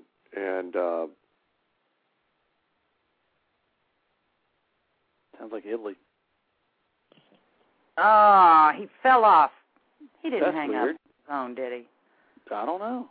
Why don't we take that caller? That's a clever way to get out of having to tell a road story. Let's see who that caller is. All right, yeah, we'll go ahead and see who 617 is. You're on the air. Who's this? Grady. What's up, Grady? Hey, Grady. Nothing much. I was listening at my office and worked for an hour and a half and then had to get in my car and drive home, and I didn't want to miss it. So I basically just dialed in to hear it on my phone here. Well, say hey to Bobby because he's going to be in Hawaii with you. Yeah, we got Bobby. Wait, man. Hi, Grady. There's going to be so many great musicians there, and y'all are not going to have anything to do except get together and jam. Yeah, that could happen. So I'm really excited because I think there's going to be a whole bunch of special music happening. Unplanned, unrehearsed. I like it. Hey, Grady, are you going to sing One World? There you go. Well, you know, if folks are jamming, I'll jam along with the best of them, you know. I'll do a little worldwide epiphany for you, Mel. What? Worldwide. But you know, Bobby, you might want to camp next to Grady. He's a camping expert. Really? Yeah. You know what an expert is, don't you? Yeah, it's a has-been drip under pressure. That's it. You know what dogs do to big wheels too, right? No. Use your imagination. Oh boy. Well, earlier. If kids weren't listening, I'd go down the road with some of those dog jokes, but I don't want to. Yeah. Ask me in Hawaii. I'm going to need an explanation on that one. Yeah. Ask me in Hawaii for the dog jokes. Dogs pee-pee on wheels. Yeah. Oh, they do. That's right. Yeah, there you go. Wow. This just went really south. Yeah. Y'all be sure to ask me how you can get a little puppy dog to quit humping your leg, and I'll tell you in Hawaii. All right. All right. I'll try to remember. Guaranteed method. Guaranteed. It's a guaranteed what? Guaranteed method. Good to know. All right, there you go. I will tell you in Hawaii. All right, so Grady, you just wanted to listen or you want to ask some questions? Well, I don't really have any questions. I just want to say that one of the best Todd shows I ever saw in my life, and one that was captured forever for posterity when WBCN broadcasted live from the Paradise, was when you guys came and played the 17-piece orchestra there at the Paradise. And one of the Todd fans here in town set up his hi-fi VHS VCR to record the entire broadcast before he left to go to the show. And then after it was over, we post-produced it into DATs and cassettes and CDs. That was an amazing night. Y'all were so on. Where was the Paradise? Where's that? Which town? Paradise is in Boston. It's on Commonwealth Avenue, over there by Northeastern University and BU, Boston University. Yeah, I remember being over there. We loved Boston. Get great gyros or gyros. Yeah. Yeah. Well, you know, Grady, we were looking for an East Coast person to call into the show, so now we're pretty fairly represented here. Well, it doesn't mean we don't want callers. We do want callers. How do you get a copy of that show? Is that for public consumption, or is it on the internet, or what's going on with that? It's never been released as such, therefore it can only be given as a gift. There you go. Are you talking about the show that was on the radio in Boston? Yeah, the one that was on the radio in Boston. It was maybe that wasn't at the Paradise. I thought it was at the Paradise, but there was one city too. I have a copy of that. That's what we started the show with, some of that. And I'll bring you a copy, Bobby, to Hawaii. Cool. April 18th, 91. It was a radio show, and it's studio quality. It's a really good recording. Oh, that's great. Yeah. WBCN broadcast that. It was a great show, and if you have a copy of that, more than likely that was mastered at my recording studio before it was distributed, because the guy who got that on VHS came over to my place the next day with him, and we spent a day running it through the board and cleaning it up. Wow, that's cool. Yeah, it's a really, really good recording. I was amazed when I put it in the stereo. I was like, wow. Yeah, I'll look forward to hearing that one. Yeah. Yeah, that's the show where that really good quality recording of Todd and the 12-string doing Jesse came from. Oh yeah. Yeah. Forgot about that number. Oh yeah. Yeah. Did y'all hear the intro song? Did you hear it was just 30 seconds. Did you hear it? That was from that show. Let me play it right quick, and you tell me if you remember this, Grady. Let me find it right quick. It's only 30 seconds, so check this out.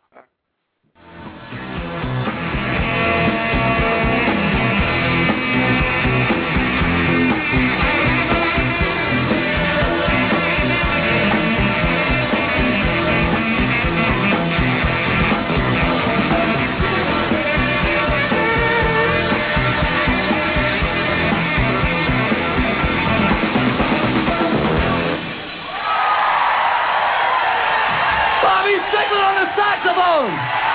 Jesse Grass on guitar. There it is.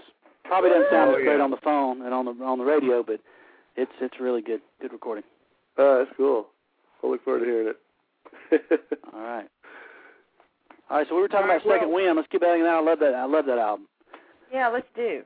Yeah. Hey, Grady, do you want to stay on the air, or do you want to be muted, or what, Grady? Go ahead and mute me and take somebody else. I think I've run out. I've had a 14-hour day. You need that vacation in Hawaii. Hey. All right, Grady. Take care, Grady. Grady Moats, camper extraordinaire. Okay, he's on mute so he can listen on his cell phone. There you go. All right, Second Wind. What was it like doing that tour? Because that was so much more orchestral, kind of. Mm-hmm. Was it a whole different mood than the Nearly Human tour? No, the dynamics of the group were the same. It was really pretty much, I think, the same band. Although I guess we had a couple different people. I think Roger Powell came in on the part of that.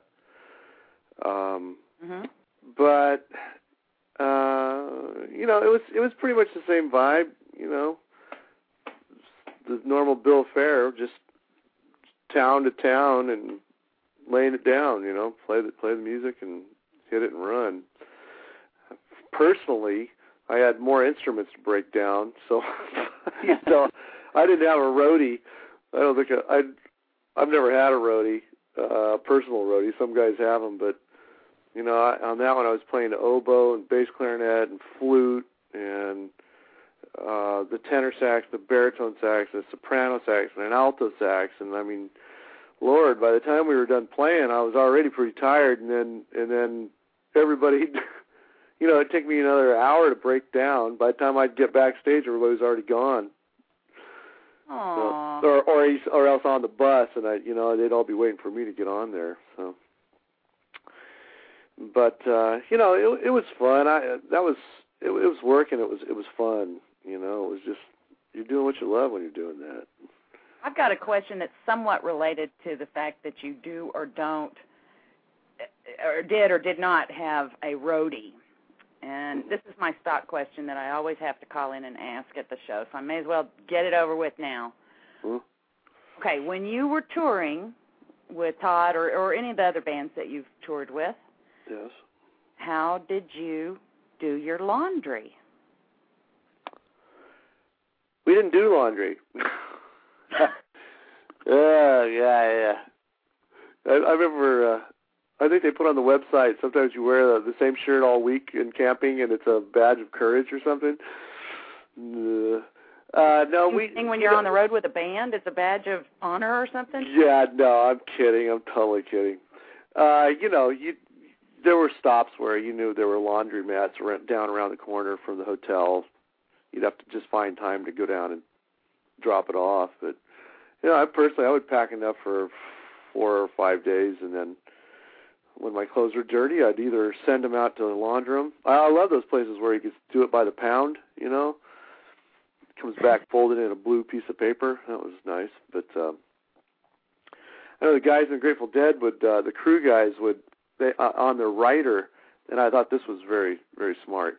They had socks, white crew socks, like they asked for several packages of them on the rider. So every town they would go to, there would be brand new socks waiting for them.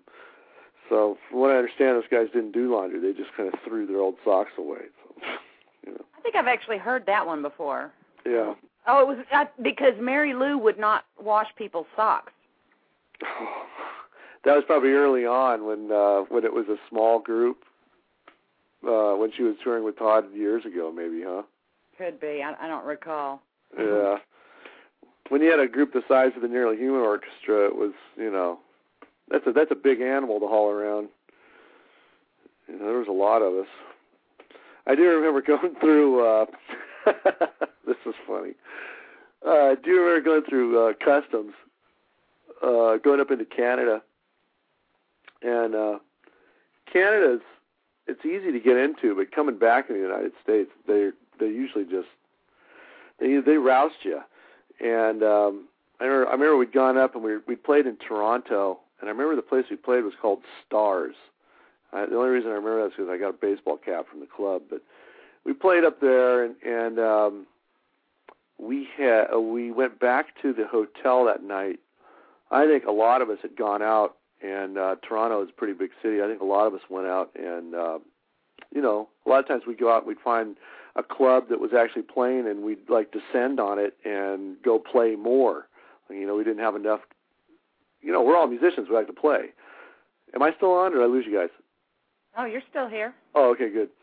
And so we'd all, after the shows, if we were in town, a lot of times we'd head out, and we'd go sample the nightlife and take our instruments, and we'd get on stage and play wherever it was. And I think that probably happened that night. We got back to the hotel pretty late. It was probably around 4 o'clock, and got a couple hours of sleep. And then the normal thing was to, when you had a big, long drive the next day, it would be just, get up and get down to the bus and crawl right back into your rack and go back to sleep. And, you wake up around 11:30 or so that way.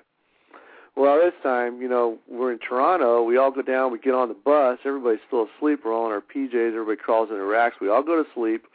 And we had just a long enough ride from the hotel to the border that everybody got to sleep. And the border guards decided they were going to search us. And they rousted everybody up, got us all out of our racks, emptied the entire bus, pulled the bus apart, looking for I don't know what. And so we're all awake and in our PJs, standing there, looking down at them, searching through our luggage, and we're all looking at each other's luggage. It was a crack up. They'd open up my luggage, and it was, it was just a mess, just as most people's were. But then it got to Byron Allred, and I don't know if you know who Byron is, but Byron is a keyboard player that played with Steve Miller for many years, and we call him the Mad Professor. He's very fastidious, and in both his playing and everything else in his life. And they got to his suitcase, and he was very nervous that somebody was going to be touching his stuff. So he was basically. Hey, Bobby, hang on. Well, Mel, could you still hear that story? Yeah, I could still hear it, but you fell off that time. I disappeared. Okay, well, hopefully everybody in the chat room could hear it. Yeah.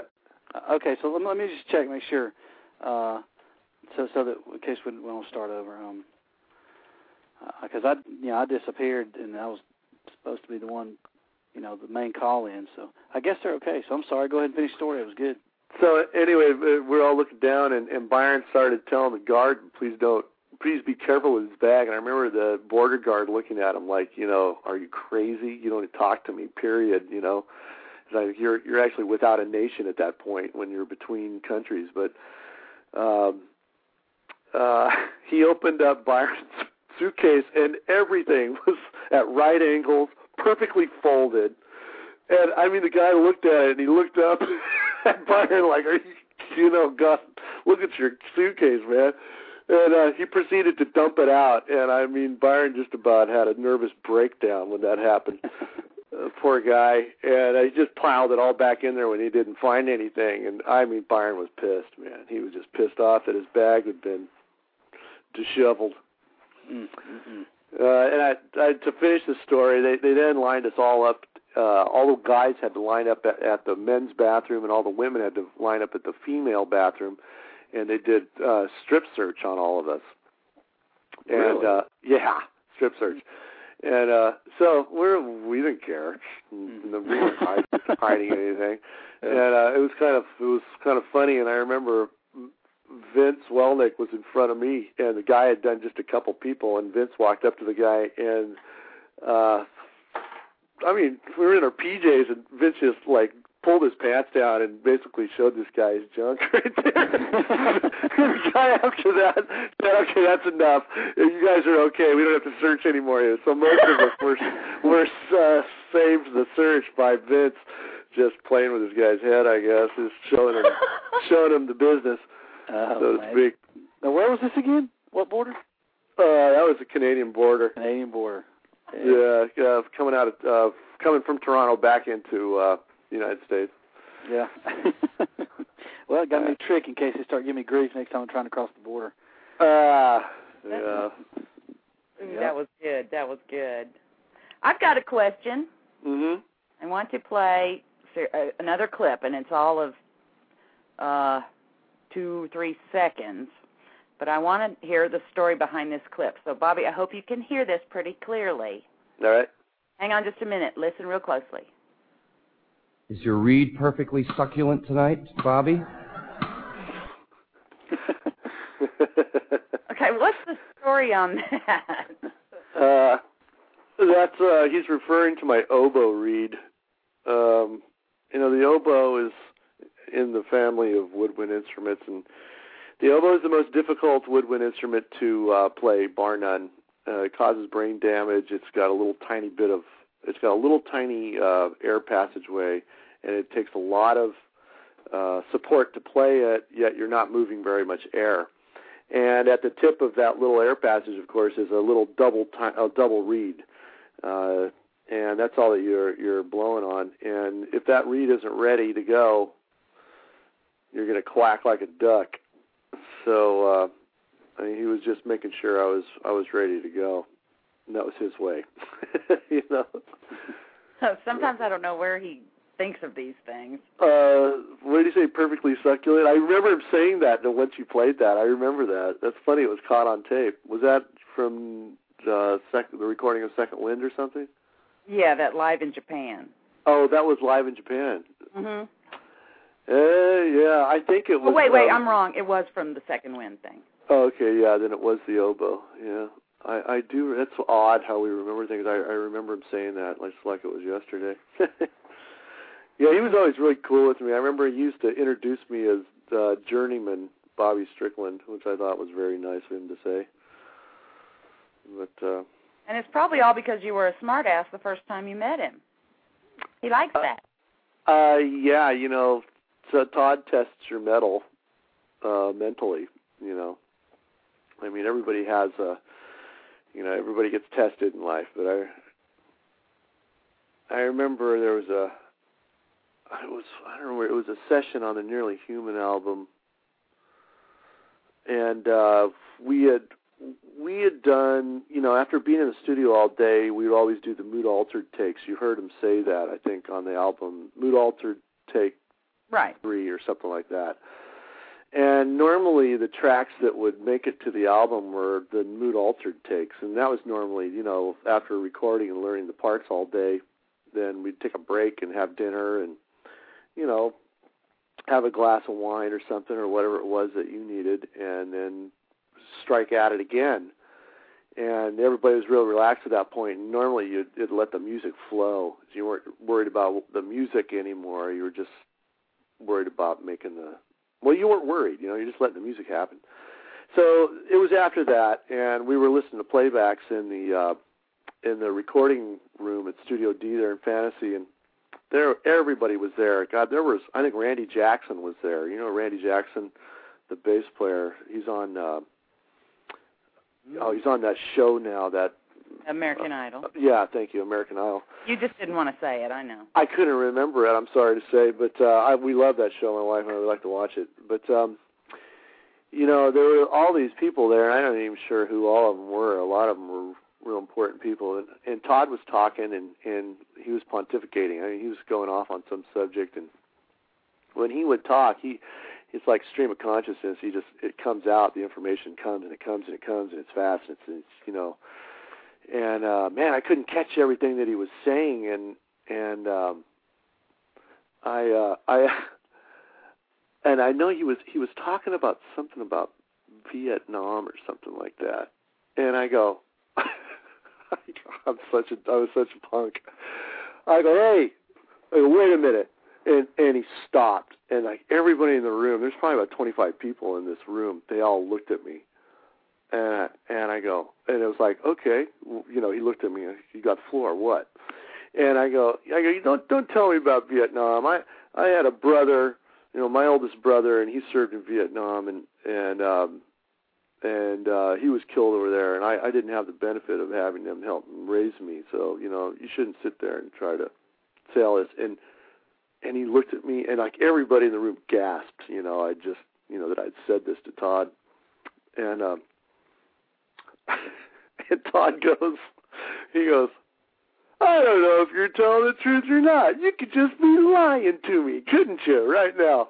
And, you know, and he basically just pulled my pants down in front of all these people, you know. And that was my test right there. And my reply was, I go, yeah, you know, I could be lying, but, you know, all I wanted to do was just slow you down a little bit so I can understand what you're saying, because I put value on what you're saying, and, you know, you were talking too damn fast. And he broke out in laughter. He started laughing so hard. And then at that point, everybody in the room started laughing, too. The tension was so thick. God, you could have cut it with a knife. I bet. And Todd said to me, he goes, yeah, Bobby, it's just like mental karate, isn't it? And, yeah, and I replied back, yeah, it is. And I think we put our hands up to our head like a karate maneuver or something. And that was kind of my test, I guess, with him. He probably doesn't even remember that, you know. Oh, my God. He probably has lots of experiences like that. But hey, listen, I need to just say something real quick, because I think we're about to go into the archives. We'll be live, only us that are on the phone with you, but it'll be recorded, and we'll go up on the archives on the website later. Okay. But, you know, we've been talking almost 2 hours. Yeah, God, time flies, huh? Well, I'm sure Doug told you that time does fly, and it does. Time is irrelevant. Yeah. Well, you have been great. You come up with some stories, and you know, other people claim they don't remember any of these stories. So you're okay in my book now. Other people say they don't remember those stories, huh? Yeah. So I ratted everybody out. Oh, great. So you're our hero, at least, so you can hang with us at Hawaii. There you go. We get a few stories every now and then. You didn't go down any roads that were too bad that would cause any grief, you know. Yeah, I don't think I did. I didn't. No, but we want to hear the good ones, the really good ones in Hawaii. Yeah, right. I don't think I have any really good ones. I don't know. It's hard to remember stuff like that. That was a long time ago. Oh, don't take up that line. Yeah. Starting to sound like the Nicky Nichols show. Yeah, I don't remember. It was just all good. Yeah. Sure. Well, I'll tell you what. I actually do have a wonderful version. I know when Gail called in from Chicago, the lady from Chicago, she mentioned that she liked your playing on that live version of Hello, It's Me that's on Todd's MySpace. Oh, yeah, okay. So I can play that, or we can keep talking. It's up to you. You've had that phone go ahead and play that, and I should probably get running anyway. Okay. I have other commitments that I need to take care of tonight, but I've really enjoyed talking with you guys, and thank you for taking the time to be interested in what I might have to say. It was fun to remember some of the things. So. Oh, thank you. Yeah, and Doug's picking you up, right? There you go. Yep, Doug, you owe me, buddy. No. Free ride. Yeah, free ride. Yeah. Well, now that I've got him on the show, I don't have to anymore, I guess. Should have waited. On Doug. No, I'm just kidding. We're going to pick you up with a nice guy named Joe from Georgia that Mel and I met at the shows over there. But we do appreciate you being so generous with your time, Bobby. That was nice. Well, God, thank you, guys. Thanks. We'll see you in a couple of weeks. Aloha. Okay, aloha, Doug. Nice talking to you, Mel. All right. Thank you so much. Bye-bye, guys. Bye-bye. Bye. Hey, Doug, do you have any more announcements, like what the show is this week? I do. I do have a couple of announcements. Actually, I'm probably going to do a rerun of the Runt show next week because not enough people listen to it, and I worked hard on that one. So I'm going to make you listen to it. But we might have something. Who knows? I mean, we always got something going on. But be sure to check the site a lot, not next week, but the next week, because there's no telling what we're going to end up doing from Hawaii. All I can tell you for sure is that there will be a show for the Q&A that we're going to do with Todd, which I believe will be a first of its kind where it's fan-based. All the questions are going to come from people who are at Toddstock. And even if some of the musicians he's toured with get up there, they're still fans as well. So everybody will be a fan. It won't just be some DJ with some cheesy questions that he's been asking a million times. It'll be fans asking cheesy questions. So it's going to be a lot of fun, including everyone needs to start thinking about their questions now. Yeah, exactly. And then, and they need to get EJ, well, they probably won't hear this by now, but at midnight, EJ's got to have her questions for the Utopia thing. But the only other thing I really have is that I just got an email from the Toddlehead folks, and they're asking me about shipping, and they say they'll be shipped on the 15th or earlier. So I'm about to work on that. So it looks like we will definitely have those, in July, maybe some in June. It just depends. I may have a few sent to Hawaii just so we can look at them. But the Toddleheads are on their way soon, so that's good news. And Mel, after you play this Hello, It's Me, why don't we finish with the Aloha show intro, because that's pretty cool too. Are you going to run that? I can. Okay, because I don't know what it's called on the. Okay, we're giving away all our backstage secrets here. It's Aloha show intro. I may make you look for it because we could do that first and then play Hello, It's Me, or we can go opposite. Why don't you play yours first? Okay, and then you play Hello, It's Me. I'm looking forward to hearing that, and that'll be a wrap. All right, kids. We'll see you guys in Hawaii. Aloha. Aloha. Daddy, what's a nympho? Oh, the nympho is the state bird of Ohio. Oh. You're the state idiot of Hawaii.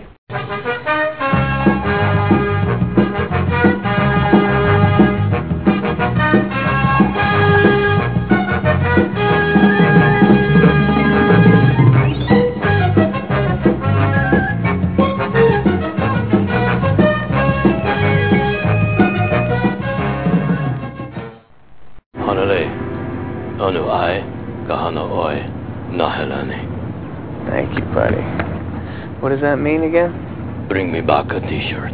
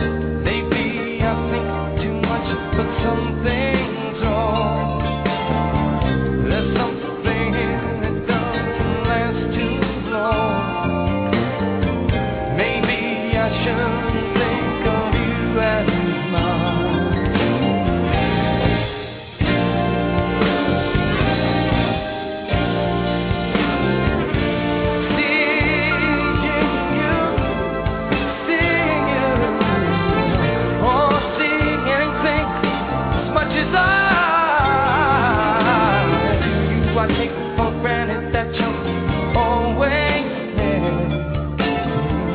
I take for granted that you just don't care.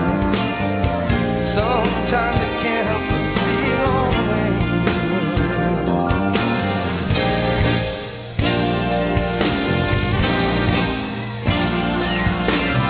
Once again, Bobby Strickland on the saxophone.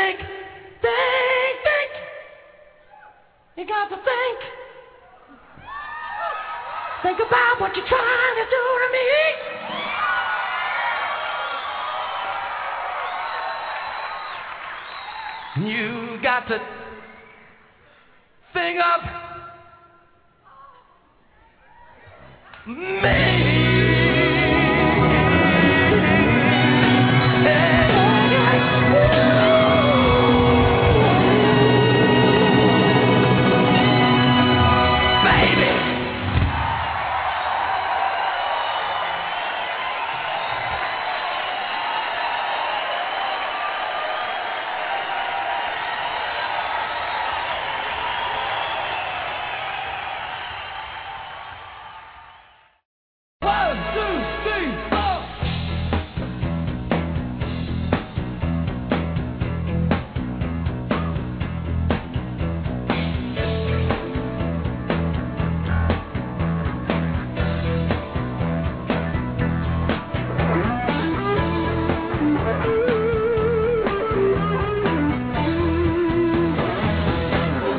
factory somewhere.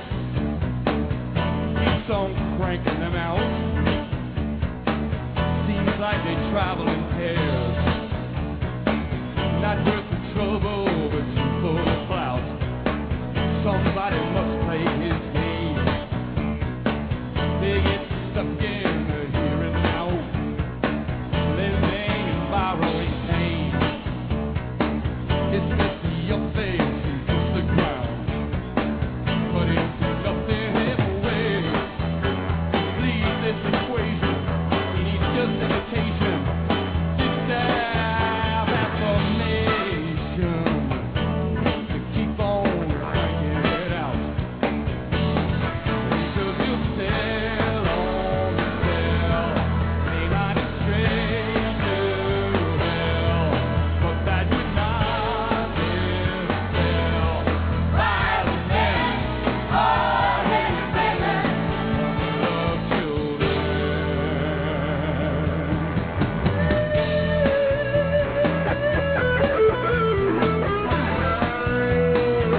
Must be a God in somewhere, keeps on sending them down. Big eyes, big teeth, big hair, ready to breed with the clearest clown. She has the will to complain, something won't let her break free of the tether, even though she knows better. She just ain't figured it out. We can prescribe no pain, have her declared insane. Even all this won't change. Violent men, hard-headed women, unloved children.